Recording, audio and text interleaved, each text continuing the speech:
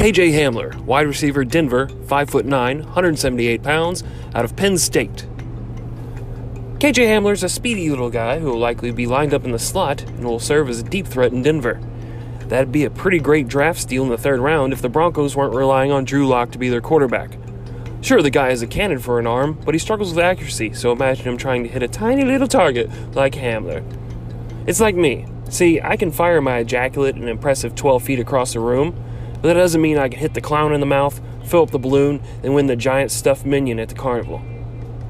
It may appear to you as if that metaphor is mixed or doesn't really make sense, but if you buy me a beer sometime, I'll tell you all about my childhood, and you'll see why those images form a perfect description of my personal trauma.